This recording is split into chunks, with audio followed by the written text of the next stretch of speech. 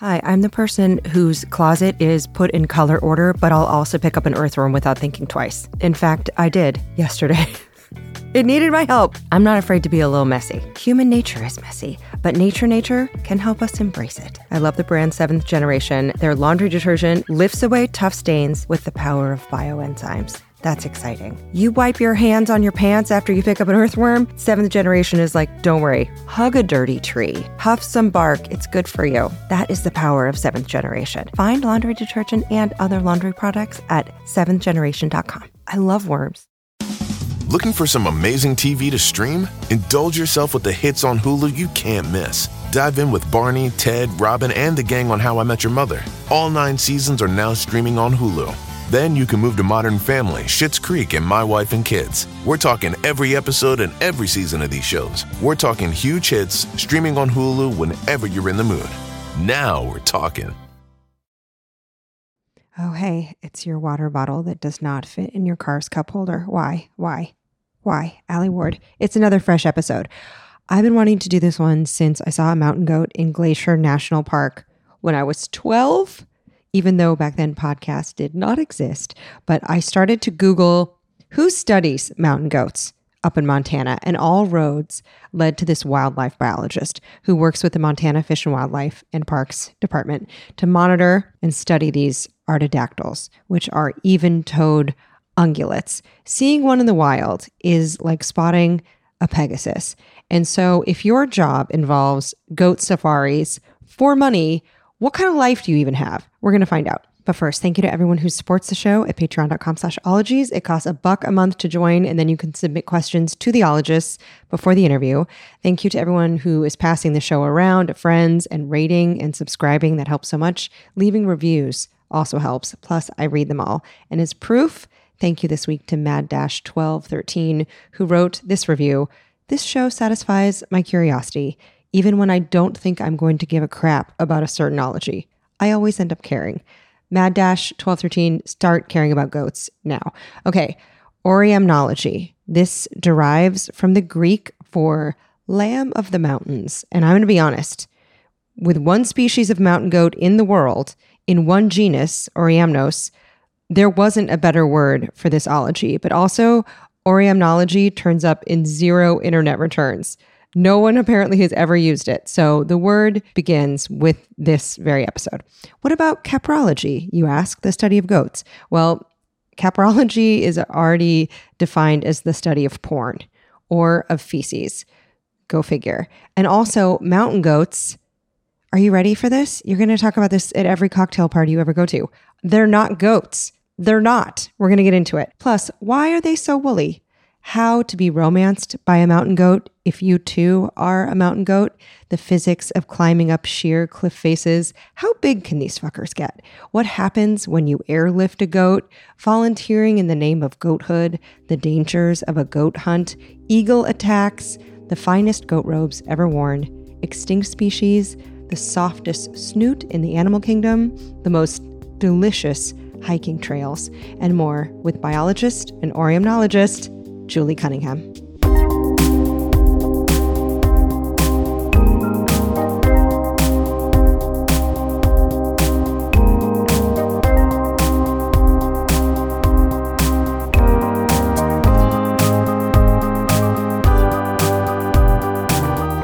I'm Julie Cunningham. I use she, her, hers. Y'all want to get right into it? Let's get right into it. Oh, sure. I got my undergraduate in wildlife biology at University of Montana, and then I got my master's degree in fish and wildlife management from Montana State University. Did you specialize in goats at the time, or how did you find your niche in mountain goats? Well, that's interesting. I'm a broadcast management biologist, so even though I enjoy mountain goats tremendously and have management responsibility for quite a wonderful, healthy population of mountain goats, I'm kind of a big game biologist. Most of my work is with ungulates in general. So my master's work, it's kind of a circuitous route. It began with studying elk and wolves, but the wolf pack I was studying was eliminated after getting a little too much into livestock. So then my master's shifted and I worked with bison. So I have definitely the background in ungulates, and I've always really enjoyed working with ungulates in general. And so I've sure been enjoying working as much as I can with mountain goats. As a wildlife biologist who also works with game, what's it like for you to see populations go up and then go down, and how they interface with human activity? Oh my gosh, that's all part of the excitement and the enjoyment. We always say it's the science and the art of wildlife management. Speculating on why a population goes up or down, gathering the information and the data and communicating with our publics about it, that's all part of the job. Wildlife populations are going to ebb and flow, and wildlife management has to be responsive to that with a number of licenses we issue. Mm-hmm. How are mountain goats doing right now? Great question. In different parts of their range, they're doing very differently. I happen to be managing mountain goat populations that are not native. They were introduced. So now they are Montana goats. They come from Montana populations. But historically, we don't think mountain goats existed in the mountain ranges where I manage goats. The places where I'm managing goats on the whole, they're doing very well, and we're sustaining reasonable harvest rates, great opportunities for people to come and view and enjoy mountain goats. Now, in places where mountain goats are native, they're not always doing great, and that's kind of a big topic of conversation, communication, and research recently is why is that? Well, I had no idea that there were introduced mountain goat populations. Where were they introduced from, and who introduced them? Montana Fish, Wildlife, and Parks. If you ever get into a book called Back from the Brink, it's a big PBS episode. There's also a book called Montana's Wildlife Legacy. They have pictures. Goats were captured and put in rafts. They were put in airplanes. They were put in panniers on the sides of horses. Our predecessors in the 1940s through 1960s in particular were focused on wildlife restoration. And part of what they did was just move these animals across the country. They were loaded into crude wooden crates on a two-wheel horse cart and taken to the nearest road for transfer to a pickup truck. Then they were hauled 300 miles and released at Sweetgrass Creek in the Crazy Mountains. And we never lost any in moving them, which is pretty remarkable. That was from the 2007 PBS documentary, Back from the Brink. It's wild, people. It's wild. Oh, wow. What happens if they are not native, but they've been put in that habitat? Do they thrive there? Does that mess up the rest of the ecology? I mean, obviously, probably people were making decisions differently in the 40s than we do now, 80 years later. Do you think that's a decision that they would have made today? I think in Montana, we're pretty supportive of our introduced goat populations. We view them a little bit as a potential rescue herd or source herd, potentially to restore places where they're struggling in our native herds. That means if shit goes down with the endemic herds, they have the introduced herds on backup, kind of like a dugout of hairy, musky ungulates. But you ask a great question, and I'll tell you, different biologists in different jurisdictions across the Rocky Mountain West would answer your question differently. There are some places where folks are concerned that mountain goats could be challenging the habitat in some places or could be a potential source of disease for native bighorn sheep herds. Mountain goats and bighorn are related and they share the same respiratory pathogens. So there are some places you might hear about, like in Grand Teton National Park, where introduced goats are considered very differently than we do here in Southwest Montana as our state wildlife management agency.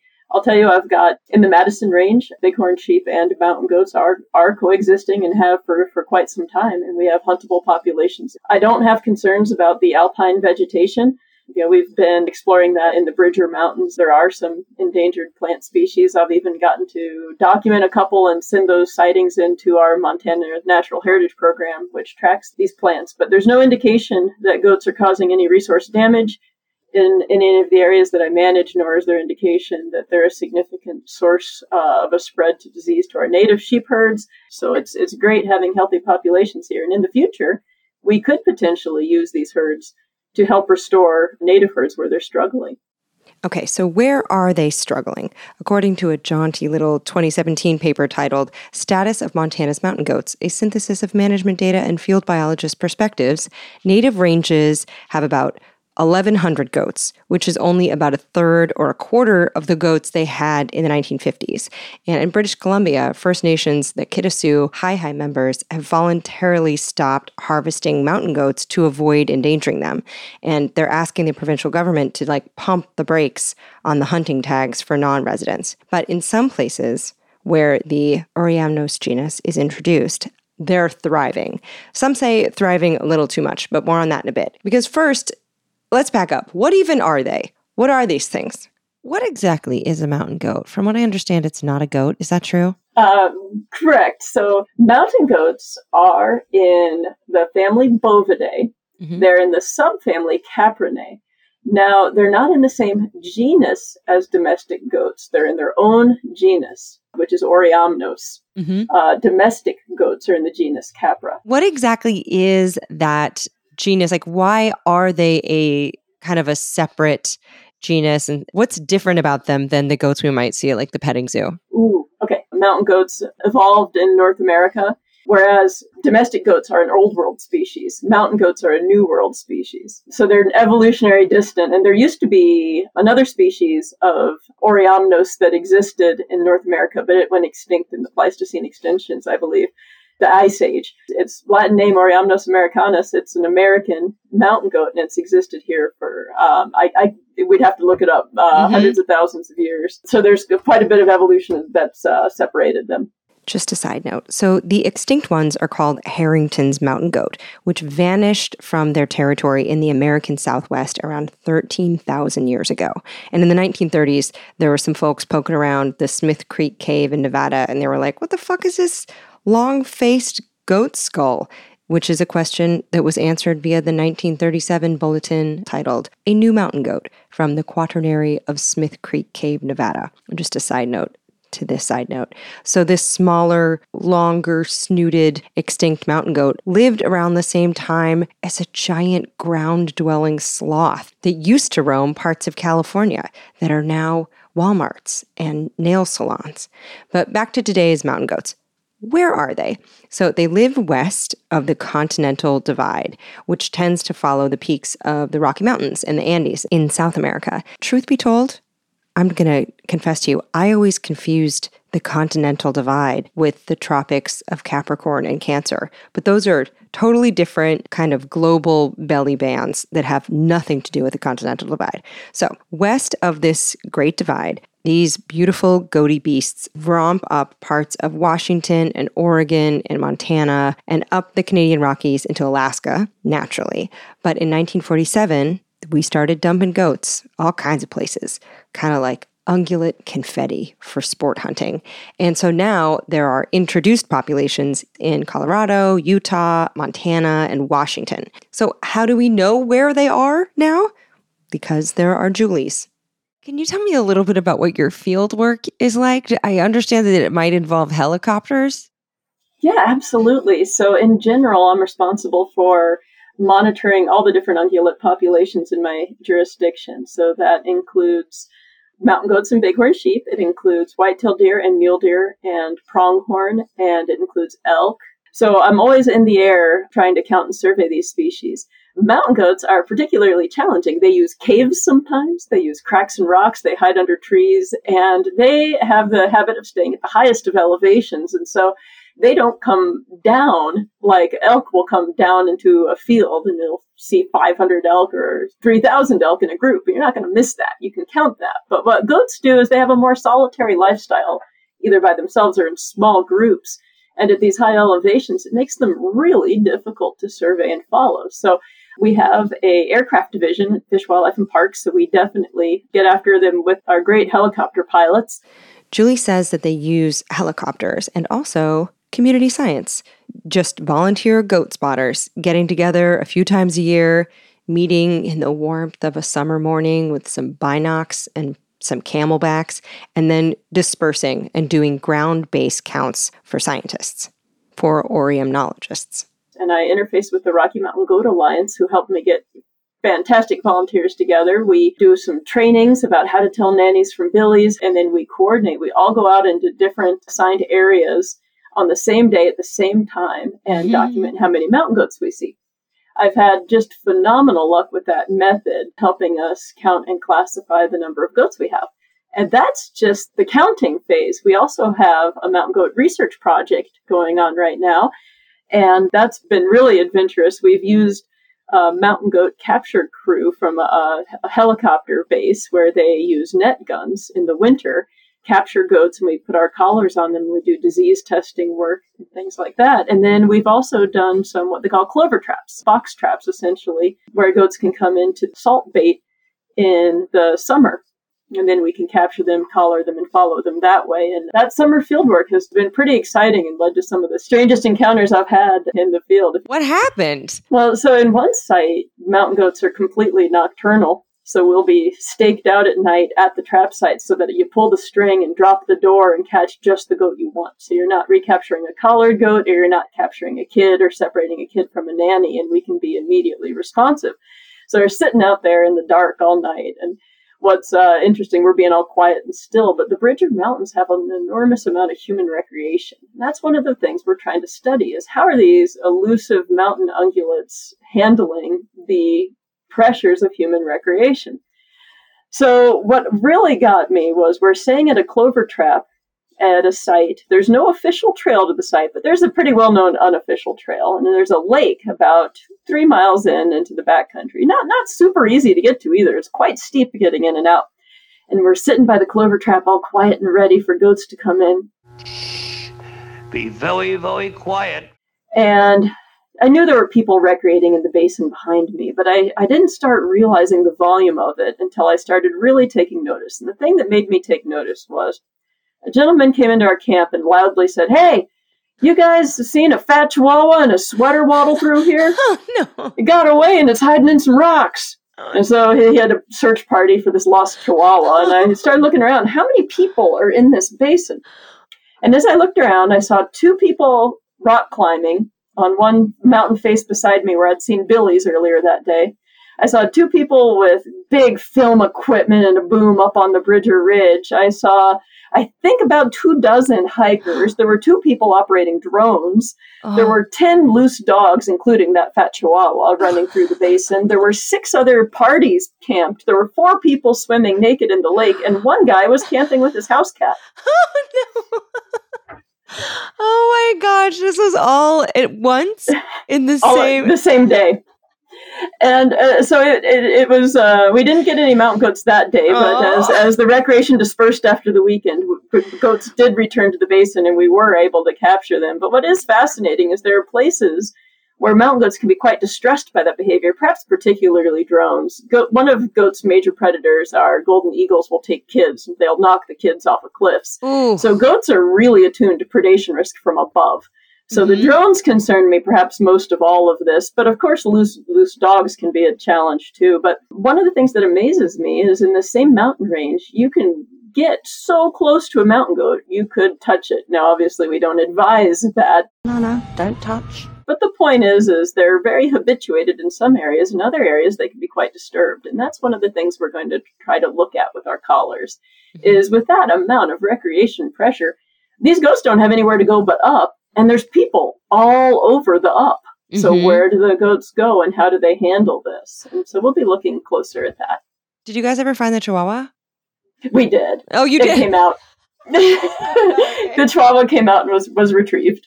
I was hoping it didn't find the salt lick in your clover trap. No, we were watching. That's one of the reasons we monitor the trap. We wouldn't want the public to come upon a goat in a trap, and nor would we want to capture somebody's chihuahua.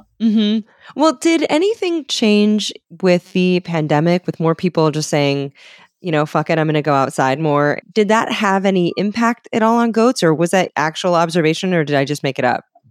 Well, I won't be able to really say it's because of the pandemic or not, but one thing in Bozeman, we certainly did notice during the pandemic spikes in our real estate as folks learned this was an attractive place where they could have a lot of space and a lot of recreation and work online. The remote working definitely increased interest in moving to places like Bozeman for all these great outdoor amenities that we have. And I'll say I did do 2 years of mountain goat following, trapping, counting, and it just seems recreation's going up and up and up. And it's great. Folks are getting out and enjoying their public lands and wildlife resources. But yeah, if there's ways that we can can do it sustainably. Fortunately, I can tell you right now, the mountain goat herd in the Bridgers, despite all the chihuahuas and drones and dogs, they're doing well. Well, I was going to ask, with the helicopter counts and with their hyper awareness of predation from above, do you ever use drones to count them, or is that just too close to an eagle? But if you're in a helicopter, you've got more space from them. Oh, the drones, we're learning more about how to use them in wildlife surveys in the agency. Currently, I haven't been using drones for any survey and inventory effort. Goats do respond to our helicopter by, they'll run away or they'll get into the trees or cracks, but we only survey them about every 2 years with the helicopter. And like I say, our wildlife pilots are just phenomenal. We watch and make sure that nothing goes off any cliffs or gets hurt. We're not pushing them, nor are we harassing them. We get a count, get in and out. So they're disturbed for a very short period of time. So we're very cognizant of the animal behavior when we fly. It's just when I've got an enormous wilderness area, the Lee Metcalf Wilderness Area and Spanish Peaks Wilderness Area. We fly over to get these counts. It's so much spatial area. It would be not really appropriate for drone surveys in some of these areas, but the helicopter makes a great platform to observe these critters. So I Googled Lee Metcalf Wilderness, and just outside Missoula lie 250,000 acres of alpine beauty. No buildings or roads, but also the highest population density of grizzly bears in the 48 states. And an image search of Lee Metcalf Wilderness just returns JPEGs that look like a desk calendar. Everything is beautiful. So let's say that you wanted to have a bird's eye view and just like pop into a chopper with a date for like an hour. That would set you back several $1,000s. So for a better return on your investment, you could just dedicate your life's work to mountain goat ecology. You were mentioning that sometimes they are living in caves or in other crevices. What is a mountain goat's home like? Do they even live in small herds at all? Or you said they're pretty solitary? Yeah, they will live anything from one. Even a nanny could be found by herself, but usually nannies will hang out with related nannies, other nannies and kids. Young billies, 1 or 2 year old billies might hang with a herd. He lives with his mother. I have counted a herd myself that was 82 animals strong, which is an enormous herd for mountain goats. But more often than not, you'll find it. Billies will hang in a small group, 3 or 5 guys hanging together. They stay separate from the nannies and kids often until mating season comes around. Oh, wow. But yeah, their home, they are amazing. They stay up at the rockiest, highest elevations you'll find, and they'll often stay there through wintertime. What you'll find is you'll get these windswept slopes. And they'll be up there eating the lichen, any little grass and forbs that are sticking through the snow. Sometimes they can come down into tree cover, and so we're learning a little bit more about that. But obviously, they're harder to see when they're in those trees. And why doesn't their fur change color in the summer or the winter? I don't know why it doesn't change color. Color changing has been observed in things like ermine or snowshoe hares. What I do see is there's an enormous change in the thickness of their fur. And I talk about that with the hunters that pursue the goats is come November, which is a very difficult time to go out in the mountains and get a goat because of the snows that one has to contend with to get up there. November goats are so thick and furry and shaggy, whereas summer goats are much more sleek. So they definitely have a winter coat and a summer coat, and they're very different. Just a side note. So that wardrobe change is called seasonal coat color, SCC molting. And really only 21 species that we know of do this. I thought there were tons more, but only like 21, including the Arctic fox, some weasels and hares, and the Siberian hamster, which made me realize that, yes, out in the wild, there are hamsters, and I like that.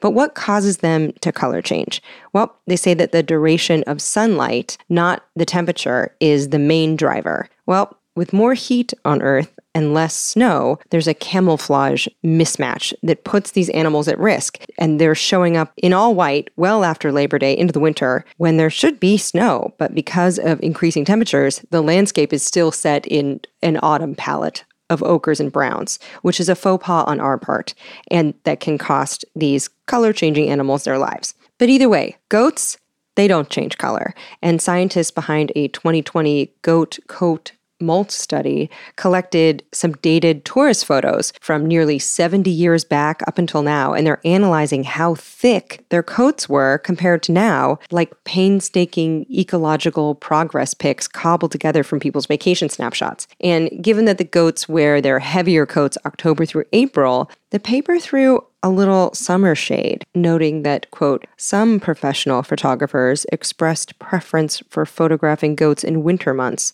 when the animals are, quote, more photogenic. And I could just feel the eye roll of the biologist typing that. Oh, speaking of feeling, is it soft? Very soft. It is? Yeah.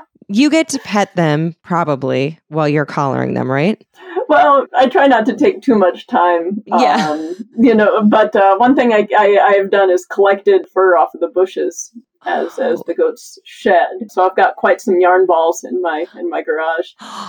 That's amazing. Have you ever knitted anything with it? No, I don't know how to do anything like that. I'm not very crafty, but it's phenomenal to be able to handle and touch these animals. But yeah, when we do capture work, we try to have as much respect for the animal as possible. One of our wildlife veterinarians used to tell me when we capture, they said, oh, it's such an instinct for people to want to pat the animal. And they're like, but patting like calms down your dog, not a wild animal. When you touch it, it doesn't like it. It doesn't calm them down. We really try to minimize handling. But of course, it is fun to observe how the different ungulates feel. If you want to admire mountain goat textiles, and I suggest you do, look up Terry Rovkar, who's a member of the Tlingit tribe of Southeast Alaska. And in a 2014 paper, Managing and Harvesting Mountain Goats for Traditional Purposes by Indigenous User Groups for a symposium of the Wild Sheep and Goat Council, Terry wrote, our clan has been known for its weaving skills for thousands of years, and I work toward continuing that legacy. The Tlingit tribe has traditionally used mountain goat wool in our weaving. One robe, she notes, might take her 900 hours to weave. And Terry explained, quote, it took me 17 and a half years to gather enough wool to weave one robe using every wool collection method. There is natural science and biology needed to harvest the mountain goat wool. And she also wrote that her tribe had access to just 3 hunting permits per year and that they carried numerous restrictions. And she concluded, I would like to encourage agencies and individuals to work together to create sustainable relationships with the animals in their respective homes. Relationship, she writes, by definition, is not preservation. Therefore, maintaining a sustainable relationship can describe a different management methodology than natural resource management. This small change, she says, can make the difference between a purely economical equation and a more holistic environmental decision. We all know relationships can be complicated, she concludes. Anyway, her woven mountain goat robes are gorgeous. They're creamy white and thick and heavy with geometric accents and long, dark tassels that swing from the shoulder blades. And one of her robes even has a large woven design of a mountain goat DNA double helix. And Terry received an honorary doctorate from the University of Alaska in 2015 at the age of 59 years old. And a year later, her local Alaskan newspaper reported that Tlingit weaver Terry Rovkar walked into the forest in the early morning hours of December 2nd, 2016, from cancer. She was 60. But her knotted weaving tied the past to the future, and if you get a chance to see some of her robes, you will appreciate a mountain goat all the more. I'll tell you, the softest thing I've ever touched is the nose of a moose, though. Moose noses are enormously soft and squishy. What? When did you get to touch a moose nose? Most often harvested moose. But unfortunately, also moose die of an enormous number of diseases. But they have got the squishiest noses. There's so much cartilage in there because of how they forage and their specializations. But the squishiest, softest thing is a moose's nose. Any student that ever works for me will laugh about this if they listen to this podcast, because they'll be like, "Oh yeah, I remember Julie telling me, oh, grab that moose nose. You need to squish that."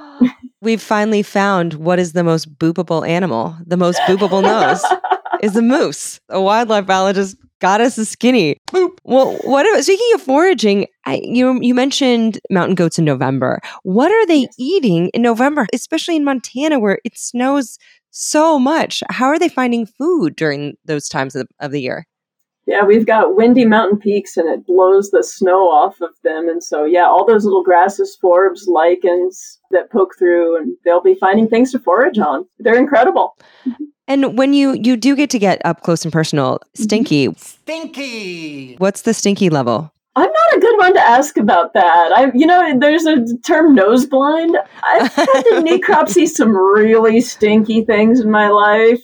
And so you can smell them though, like goats, sheep, elk. They all have, I think it's a very pleasant kind of barnyard odor. Mm-hmm. Nothing unpleasant at all.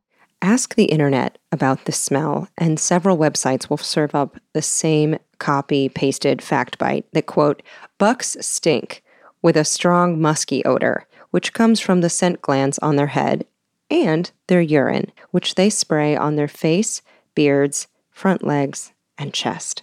Intrigued, I fact-checked this via a 1964 Journal of Mammalogy paper titled On the Rutting Behavior of the Mountain Goat, and was treated to the Oreamnological account that, quote, males showed dirt patches on the rump as well as soiled trousers and belly. The soiled males emit, to human noses, an offensive odor. Also, if you ever need an adjective that means goaty, you can say hircine, Hircine. Hircine means goaty. So if you stunk your own belly and trousers for love, that's hircine fashion.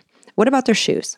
Okay, obviously, huge questions people ask you must be, how are they stuck to the side of a mountain face in windy conditions? How are their hooves doing it? Oh, their hooves are great. They've got these kind of hard edges but soft pads, and it helps them balance, just like if you guys ever rock climb and you put on your special climbing shoes, it's kind of like goats have that on their hooves. So that's the other thing. It's fun that you mentioned that, because when I take students out with me at hunter check stations, if we ever have a hunter harvested goat, I have just like I said with the moose, I'm like, squish the moose's nose. And if a goat comes through, I'm like, and you guys have got to look at these goat hooves because they are really uniquely adapted for that kind of mountain life and to be able to hang on those cliff edges. How does one small move not send them off the mountain face? Because I've seen goats and they're not light animals. They must weigh like 100 and some pounds, right? Yeah. For trivia fiends, the average weight of a mountain goat is between 150 and 300 pounds. But one heavenly chunk tipped the scales at 385. That's 174 kilos of just pure cliffside stink. So how are they not just having a wrong move and gravity takes them right off? What's fun is I think they learn a lot when they're kids. Mama mountain goat stays below her kid a lot of the time when they're in precarious terrain. And the kid is learning and practicing. And if it falls, mom's body is there to catch it.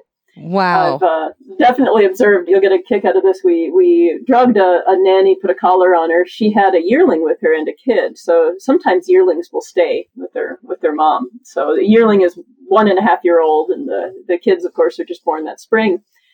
So it's kind of like big brother and little brother here. When we released the mom, the little kid ran up to her, Ma, and made this little bawing noise. It was adorable. And mom was recovering. She just got done with getting a collar on. So it was a mild sedation. She's on her feet, and she's drinking water from a snowbank. She's pretty groggy, still getting her feet under her. We're watching. She's licking this water. The yearling was harassing the kid, and the mom had to go, kind of poke the yearling with her horns a little bit to get him to knock it off. Because the goats do, social order, dominance, whatnot. But what I watched also was as the herd moved off, there were places where the kid struggled. And so the yearling had no problem, just like any show-off big brother. He's like, yeah, look at me, and he's jumping in. But when the kid struggled and kind of bleated for mom went back, got the kid, showed him a way around. And so I think that when you ask about how do they do it, I think that there's definitely some learning. So obviously there's some evolution with the hooves and things like that. But I think there's some experiential learning as well, both from social learning from mom and big brother and the practice that they get bouncing around those mountains when they're the Goat Alliance calls them little mountain marshmallows. Oh my gosh, how cute. The kids. Yeah, the kids are kind of adorable. Oh, and how pointy are the hooves? Because I picture them like stiletto heels in order to just like wedge into crevices. But how big is a mountain goat hoof? Oh, they're actually pretty big and pretty round. You can tell the difference between an elk or a deer hoof has got a sharp point at the top, and mountain goats are a little more rectangular, blocky. They're more blocky than you'd think. It's just those hard edges around the sides that they can use to really grab onto. Okay, so first off, remember, these are artidactyls. These are even-toed ungulates. So a mountain goat hoof is really kind of a cloven situation, like a pair of tongs that can spread apart to get more traction. And the hoof tips are pointy, the toe pads are textured for kind of a rubbery grip, and then the dew claws behind those two front toes also help grip surfaces. So the whole square shebang is kind of like an arcade claw machine, but more reliable in life-threatening situations. How are they scaling straight up cliffs? For years, the answer was like, no one even knows, until a few scientists watched a hiker's 2-minute YouTube footage taken in the Canadian Rockies and analyzed the goat shit out of it. They wrote a whole paper in 2016 titled A Descriptive Analysis of the Climbing Mechanics of a Mountain Goat, and showed that the hind limbs push the goat up, and then their incredibly ripped shoulders do superhuman pull-ups up the cliffs. But the secret sauce is a strong neck that locks their elbows that shifts the center of mass. So a thick neck gets that job done. Let a goat be your Fitspo. Let's stop photoshopping our trapezius muscles from bikini photos, okay? We need those. Oh, also, mountain goats can jump almost 12 feet at a time. And they do all of this nude, wearing pee as a cologne, or literally raising kids up a cliff. Do they have any issues going too high in elevation where the air is too thin? Because I've tried to jog in the mountains and it did not go well. How are they doing it? Oh, I'm sure they must be really evolved for that. I mean, Montana elevations aren't what you'll find in some places like Alaska or Colorado. We don't have the 14ers, but here we've got 12,000 foot peaks and they seem to navigate them with aplomb. Mm-hmm. What about the harvest season? What time of the year is that open, and what are like sustainable hunting practices? Yeah. So as a wildlife biologist, I work really hard to count, survey, and inventory the mountain goat populations that I manage and have a defensible amount of licenses available. So what that means is there's published sustainable harvest rates. And in some places in native herds, the best science indicates you want a 3% or less. But I have introduced herds which have grown exponentially, which are monumentally successful in some ways. Their populations are growing. They can sustain a higher harvest rate. I'll maintain a 4 to 7% harvest rate on observed goats. Now, like we talked about earlier, goats are difficult to observe. So we know there's always more goats out there than I'm observing. Mm-hmm. That's a given. What we don't know is how many more goats are out there than I'm observing. Mm-hmm. But if I use my minimum observed count, and set my harvest rates from that, I can guarantee that that is a sustainable rate. And so part of that, of course, is keeping on top of these populations and surveying them as often as I can.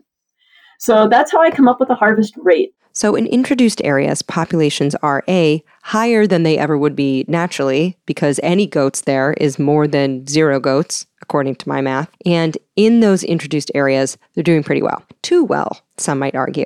So Washington state wildlife ecologists have been bleeding and pleading to have the introduced species removed from the Olympic Peninsula and taken to their endemic ranges farther up north for years. And then in 2010, in Olympic National Park outside of Seattle, a mountain goat charged at a group of tourists, and a 63-year-old hiker defended them, but was gored in the thigh. The goat stood on top of the man as he bled out, and he died. His family sued because this goat was infamous for being aggressive, and the locals called him Clahane Billy for his home ridge that he lived on. And years later, people still talk about this goat. There was a 2015 Seattle Met article by James Ross Gardner who wrote, I'm just going to read this verbatim, Clahane Billy was a big, mean son of a bitch.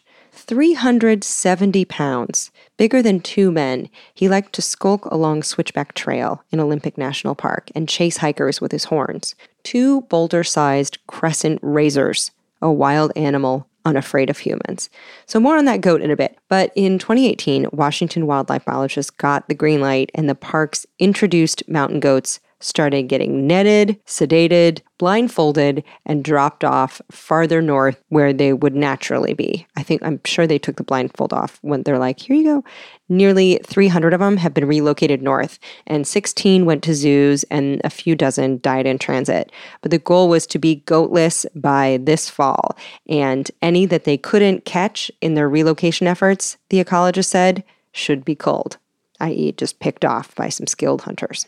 The next question is, We do have either sex tags in Montana because there's not a high degree of sexual dimorphism in goats. There's nuances in the structure of the horn and the body that can help a hunter detect whether it's a billy or a nanny. And there's an increasing body of data to help inform and educate and get hunters to practice this. The Rocky Mountain Goat Alliance produced a fantastic educational video to help hunters select. And over time, hunters are choosing to take more billies, which is great. Nannies, takes a long time to get a nanny to a reproductive age, and then she'll only have one kid a year, if that, maybe one every other year. And they only live to about 14.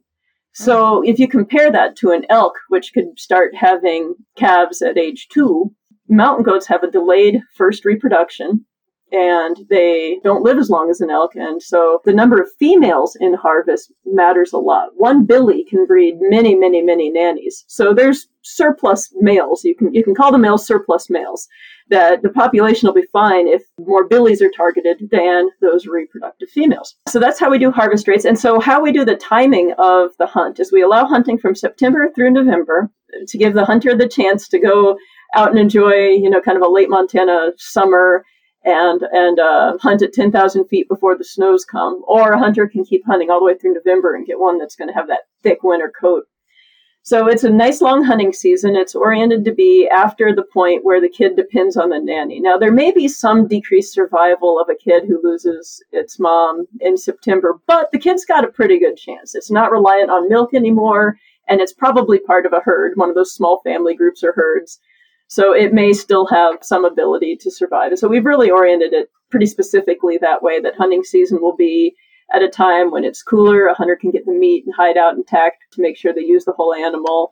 And the kid's going to be able to, most likely going to be able to survive. There's some places in Montana where it is illegal to harvest a nanny out of a group with kids in it. The reason that rule is there is to promote that kid's survival and help protect populations in places where they're struggling a little bit and keep that sustainable harvest on the landscape. There's some places where there's actually nanny-only licenses. We have one of those in the state, and the purpose of that is to keep the population at a healthy level so that if they get to a too high a level, we've had disease-related die-off events, and we don't want that to happen. So in order to drop a population, we might want the females to be harvested. Oh, wow. So there's lots of little nuances to mountain goat management using hunting. That must be so fascinating for you every year to get the numbers and to see, okay, how have things changed this year? What direction are they going? Absolutely. And, one of my favorite parts of my job is working with mountain goat and bighorn sheep hunters because these are kind of once-in-a-lifetime licenses. If you draw a license, you don't get to put in again for 7 years. Some people have put in 15, 20, 30 years in order to get the opportunity to hunt one of these amazing animals. So by the time they get this license, they are so excited. Mm-hmm. And they want to know everything. And they go scouting and they call me and they tell me stories like, while I was up there, I saw this or I saw that. And I get so much great information from these hunters. And I almost get to live vicariously every year through their stories and adventures of their hunts. Our chief pilot has this great little saying. He flew in Alaska for a lot of years, and he's a diehard hunter. His name's Joe.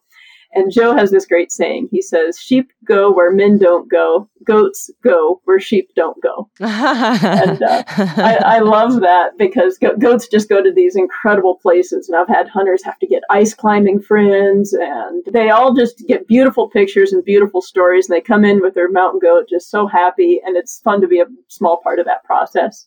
Have you ever hunted a goat? I have not. Oh, although I guess you are kind of like live tracking them, which is kind of the thrill of the hunt anyway. Absolutely. I tell you, I am a hunter. I've been a hunter my whole adult life. I hunt deer and elk and antelope every year. I put in for moose and bighorn. One of the reasons, there's maybe a couple reasons I don't put in for mountain goats. One of them, I took quite a fall in my youth chasing mountain goats and bounced a few times off of a mountain face. And I really like being in mountain goat country and watching them from down below. Yeah. Yeah. Oh, man. I didn't realize it. So it can be dangerous. Yeah. Well, there's been some stories of some hunters taking falls or outfitters taking falls, pursuing mountain goats. They live in steep, rugged terrain. So sheep go where humans don't, and goats go where sheep don't, and hunters try to go where the sheep and the humans don't, to where the goats are. My point is, it's dangerous. And the sustainable management, or rather the relationship with mountain goats, is important because the nannies typically just have one baby, not twins like cervids, like elk and deer do. And, for people who maybe live in the city or who are a vegetarian or who can't imagine hunting, I've had some cervidologists on to talk about deer hunting, and a lot of conservationists actually do hunt, which is kind of a little bit of a surprise to some people.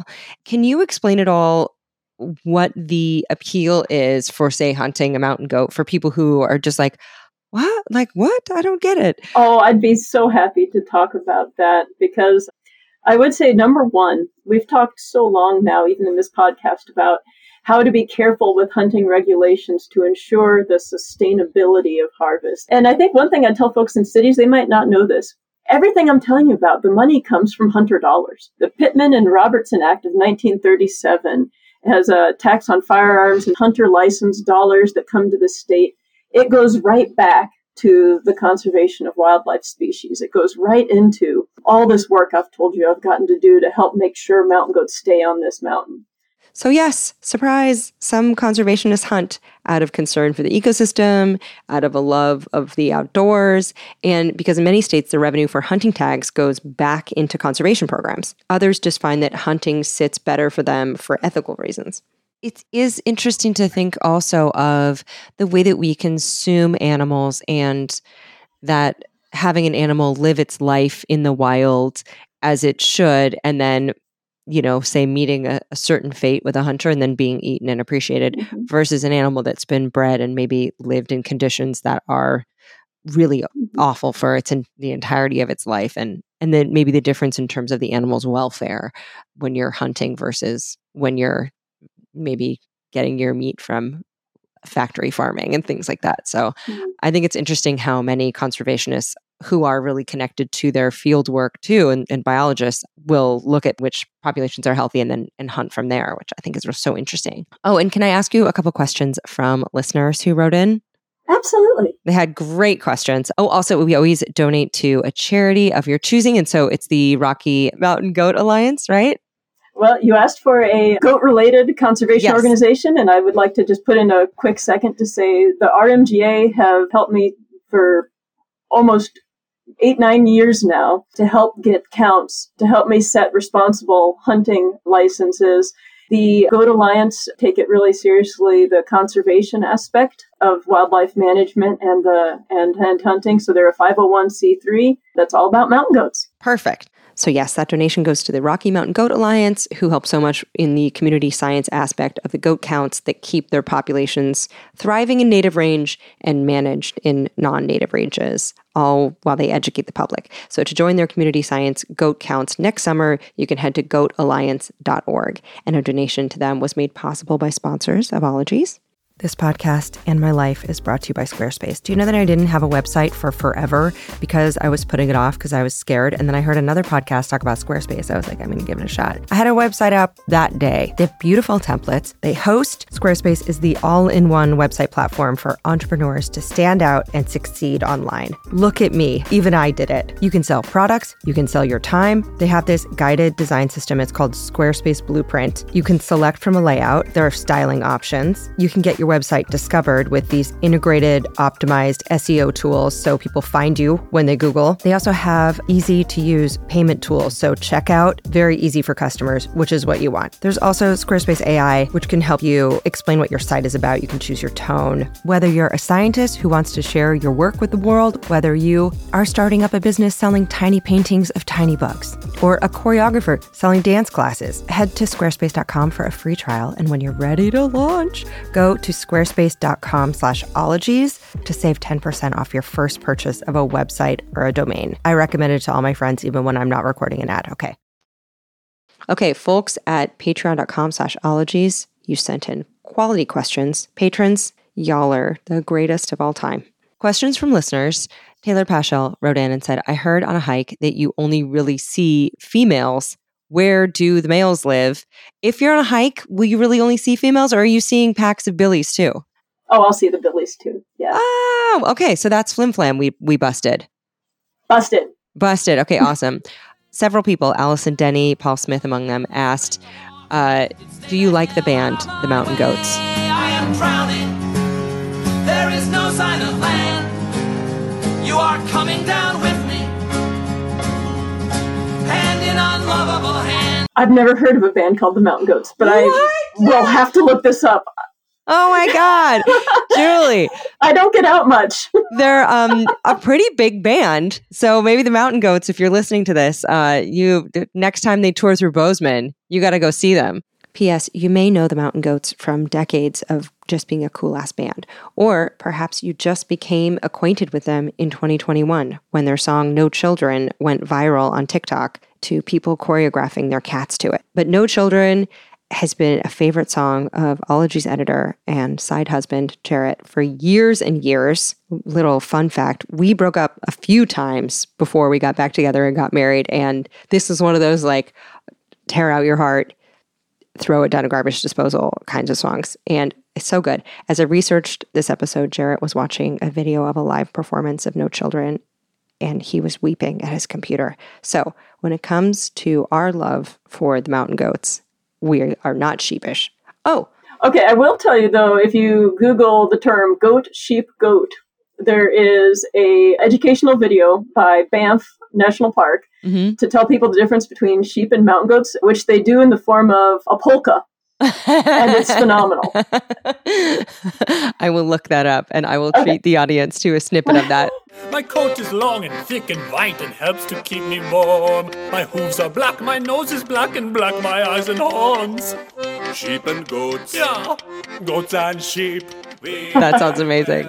Mo Casey wants to know, are they playful? For some reason, they give me the impression that they like to party. Is that true?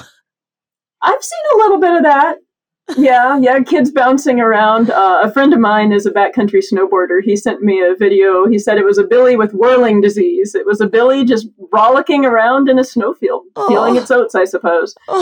So I think when they have the energy, they're really fun to watch. I could watch them all day long. And people do, right? They grab binoculars and they just kind of hang out and look at cliff sides. Well, I tell you, I sure do. I know my husband and son were out on hikes, and my husband's like, which hike was that? And I'm like, oh, it's the one I got up. I was looking for mountain goats. He's like, you do that on every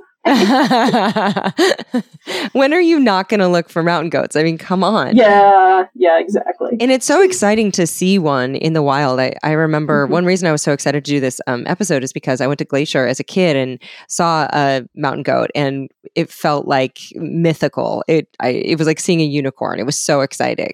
Cool story.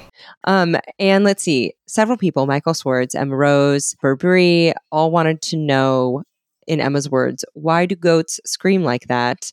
And Burberry wanted to know why they sound like Will Ferrell when they yell. Do you ever hear? Well, I'll tell you, mountain goats are way more quiet than their domestic goat cousins. Okay. I mean, I have spent a lot of time around mountain goats, and I've heard the kids make that little bleating noise, that little meh. Or sometimes even when they're communicating and they're not under any pressure, it sounds more like a beep, kind of like eep, beep, and just these cute little noises, right? I've heard them grunt and snort, but no, they're not very vocal. Oh, okay, good to know. What about fighting? Joe Mueller wanted to know, how common is it for them to get stuck while smashing their skulls together? Or do billies do that? Or is that a sheep thing? That's a sheep thing. Sheep are the head smashers. And it is interesting. They're being studied to how they don't get concussions. We've had people from universities call us and ask for skulls that they could have so that they could analyze how they can sustain that kind of abuse, to help. When you think about like football players getting traumatic brain injuries, how come Bighorn don't? Because they're the head-to-head smashers. What you have to watch out for in mountain goats, if they drop their heads, they'll hook you from the side. So goats have stabber horns, not, so if you'd imagine, sheep are the war hammers and goats are the swordsmen. So if you see one ever kind of lower its head and shake it, take its head at you like that, it'll come at from the side more. But they can get poked, they can get injured. We've only had one collared animal die yet, and it was related to an injury. I can't tell you from what, but she did have a puncture wound in her side. Ooh. I don't know if she took a fall or if she was stabbed. Wow. Yeah, so they definitely can sustain injuries, and those horns are sharp. Well, I have a very small world story for you, but we did an episode about that particular researcher who studies headbutting in sheep. This was the January 2022 bovine neuropathology headbutting episode with Dr. Nicole Ackermans.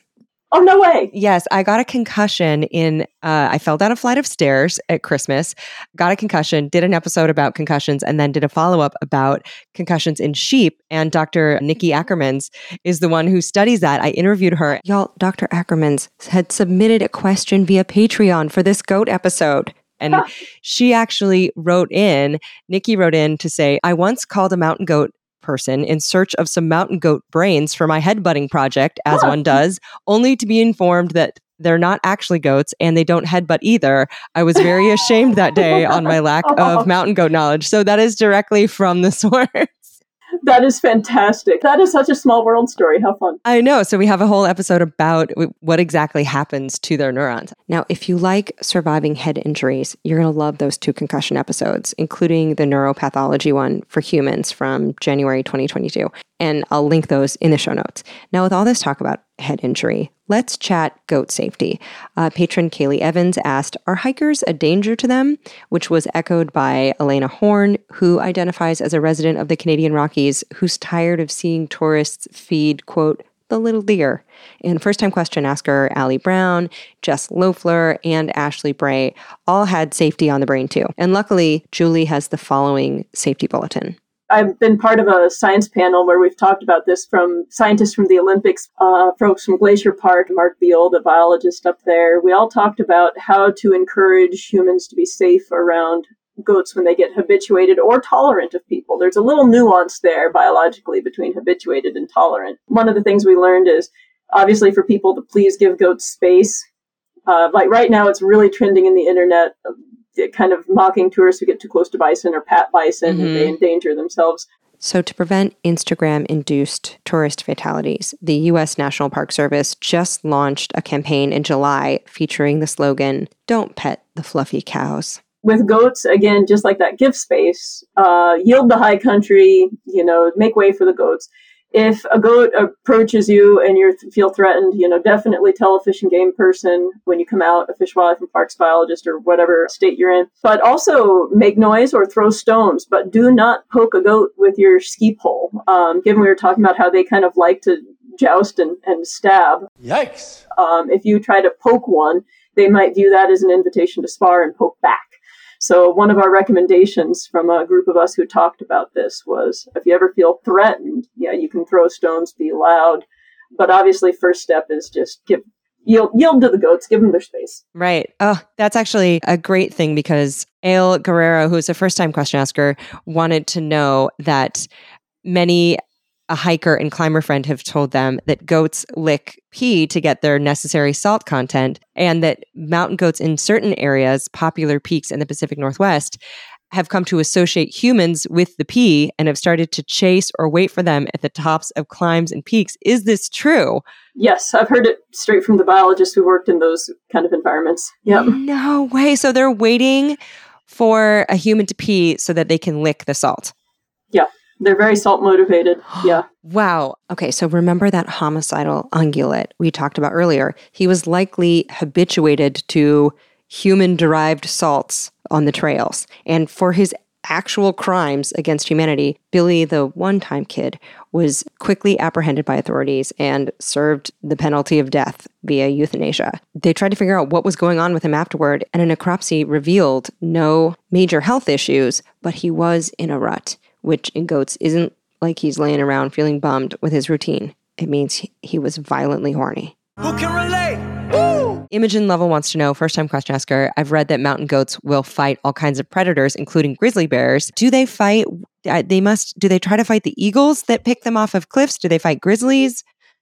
I haven't seen anything with bears like that. Remember where they live. The first thing a goat's going to do is run up a mountainside, and most things aren't going to follow it. Now, mountain lions might, for example, in particular, and I know of one case where wolves have gotten into goats. And again, they're a little hard to observe, so a lot of these studies might be a little bit anecdotal that I can tell you about. But with eagles, I know what they do is the kids go beneath the nannies, and the nannies will use her horns to try to fend off the eagle and keep the kids safe with her body. The eagles will really try to go for the kids. They're a little more manageable. Once they grow full body size, the eagles don't get them quite as badly. But I can say, and I'm glad you brought this up, because we've had a few dogs get gored in the Bridger Mountains where I work. And folks in Bozeman, we love our dogs, and we love having dogs off leash. And if a dog is harassing a kid, the mom is going to come and take care of that situation. And she's equipped with these great horns with which to do that. Mm-hmm. So the other thing I should have said earlier about human safety around goats is keep your dogs on leashes if goats are around, or at least under your control. Because if your dog goes after a goat or its kid, they will fight that dog. They'll try to get away, obviously, if they can. And if they can't, they might gore your dog. What about staring at you? Emily Jones wants to know, I read that one of the seduction techniques of a male mountain goat is, checks notes, staring. Is that true? I have no idea. I don't know how to answer that one. I guess if you ever see a Billy just staring at you, oh, yikes. That one's horny. How does one seduce a fellow goat?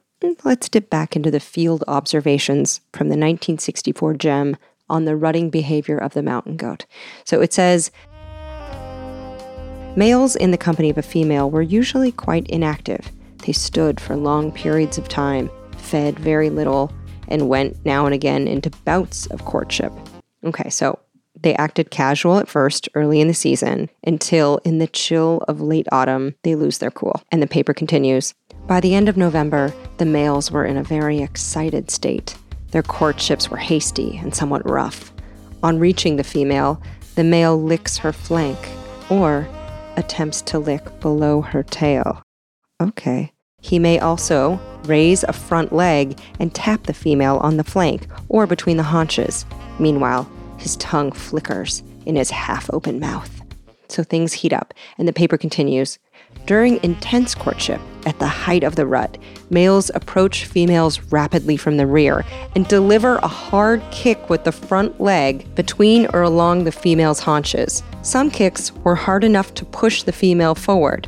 There was little of that careful tapping with the leg that was observed in the pre-rut. Okay, so if she's into it, it says, sometimes females respond to a courtship approach by squatting and urinating. The male then frequently nuzzles the urine and performs a lip curl, wherein the upper lip is pulled back sharply. These are the field notes that only a true Oriamnologist can make. On that note, what about any depictions of mountain goats in popular culture or movies that you feel like get it right or really wrong? Oh, one of my biggest pet peeves with almost any ungulate portrayed in any movie is they always, in animated features, they give ungulates upper teeth when most of them have hard palates, right? I mean, the artiodactyls at least, right? I mean, horses have upper teeth, but deer don't, elk don't, goats don't, sheep don't. They have a hard palate up there. Llamas have a hard palate. They don't have upper incisors. They have upper cheek teeth, right? Like their molars and premolars, but they don't have upper incisors. They have a hard palate. So in all these movies where the animals like smiling or talking, in any animated movie, I think they always need a biological consultant to let them know basic things, including they don't have upper teeth. What about the beards? Are the beards accurate? Yeah, they can have some pretty nice beards. Sometimes they're a little bit over-exaggerated, but I can forgive that. But yeah, they've got some pretty gorgeous hair. Do only billies have beards, or do nannies have beards? They have fur under their jaw. Yeah. I haven't paid much attention to the difference between a billies and a nanny's under fur. What you do see is billies get these big glands behind their horns. They get huge and swollen. Those can be kind of a neat feature that both do have glands, but the billies can get huge, big old pads back there. What are those for? Scent dispersion. Really? Yeah. Oh, so that's like their musk gland. Something like that, I think. What about the worst thing about billy goats? I always ask this. Something's got to suck about your job, about goats, about the work. And I will ask your favorite. Don't worry. Gosh, I can't think of anything that sucks about mountain goats. They're pretty great. I mean, I guess like when I have to sometimes I get worried about falling when I chase them. because I've done that before, so I don't really want to do that again. It kind of hurts. I'd say that falling off of a cliff is a legit downfall from every way you look at it. Yeah, every way. But so that obviously is a risk. What about your favorite thing about your job or about mountain goats? Yeah, like it's a privilege to get to be out and around this species. They take me to beautiful places, whether it's getting to observe some really rare high elevation plant life, or I got to see a wolverine this spring because of mountain goats. What? Yeah, I was hiking in to show our technician this basin where we're going to do goat work, and I was going to be kind of checking on whether we could bring a trap in or not if the snows were too deep. And we saw a wolverine. It was great. Like, goats take you to amazing places, and I've gotten to meet amazing people. The kind of people who pursue mountain goats are fantastic outdoors people, and getting to share in those experiences and stories, getting to go to the places goats take you is just such a joy and a privilege, whether it's in a helicopter over these wilderness areas at the break of dawn and seeing these animals grazing on a 12,000-foot peak. I mean, what a privilege. I counted probably 400 goats just this summer, and it just blows me away that I get to do that for work. It's some of my favorite stuff about my job. And you get to be an Oriamnologist. I'm going to start coining that term. Love it. I think you should. I think it's official. Thank you so much for doing this. Thank you, Allie. There are tons of links in the show notes, including to some other episodes that we just talked about. Those are up at allieward.com/ology/Oriamnology, which is also linked in the show notes. Follow us at Ologies on Twitter and Instagram. You can follow me at Allie Ward on both. Ologies t-shirts and stickers and hats and other things to put on your bodies are available at ologiesmerch.com. Thank you, Susan Hale, for managing that and doing so much more. Noelle Dilworth handles the scheduling. Aaron Talbert admins the Ologies Podcast Facebook group with assists from Bonnie Dutch and Shannon Feltus of the Comedy Podcast. You Are That. Emily White of The Wordery manages our professional transcripts. Caleb Patton bleeps episodes, and both are available for free at allieward.com/ologies-extras. Smologies episodes are free, G-rated, shorter versions of classics. Those are up at allieward.com/Smologies, or look for them in our feed. Those are edited by Mindjam Media's Zeke Rodriguez-Thomas and Mercedes Maitland with assists from Stephen Ray Morris. Kelly Dwyer updates the website, and Nick Thorburn wrote the theme music.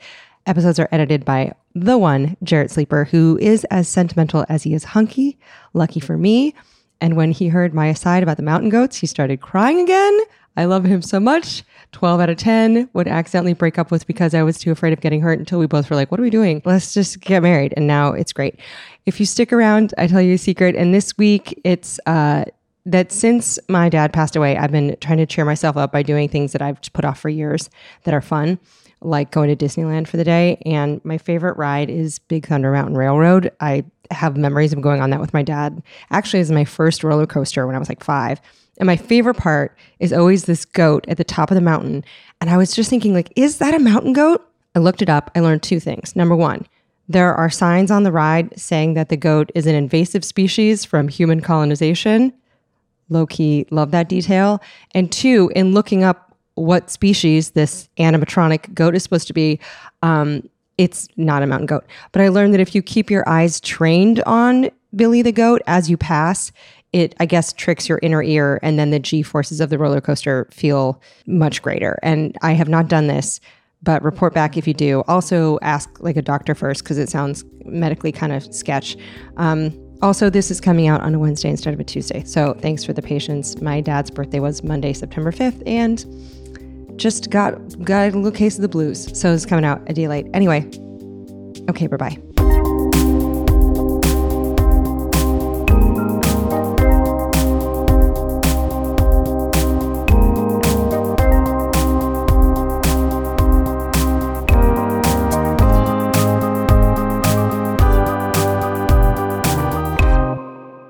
We have a special surprise for you for dessert. We brought it back from Switzerland. We're getting a mountain goat?